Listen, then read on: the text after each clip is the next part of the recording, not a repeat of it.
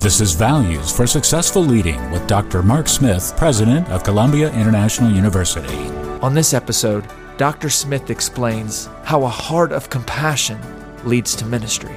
Compassion's associated with the gut-wrenching feeling that you have when you see a need. Every single day, we see a group of guys standing out asking for help. I'm hungry. Would you help me? You can drive by them, or you can have your gut wrench saying, wow, they're hungry. Oh, they're just in it for drugs. That's why they stand out there. You can see all four of them. They're at one corner, this corner, that corner. All corners are covered. They're just asking for money.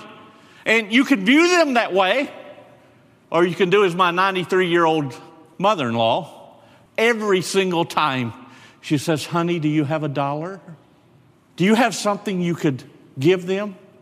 See, I'll make a bold declaration to you. The reason most churches are not growing is because they've lost their compassion. They don't understand what ministry is truly all about. The reason churches grow is because your heart is consumed with the heart of Jesus Christ, which was moved with compassion. And authentic leadership in ministry always is about a heart of compassion. Connect with Dr. Smith at ciu.edu.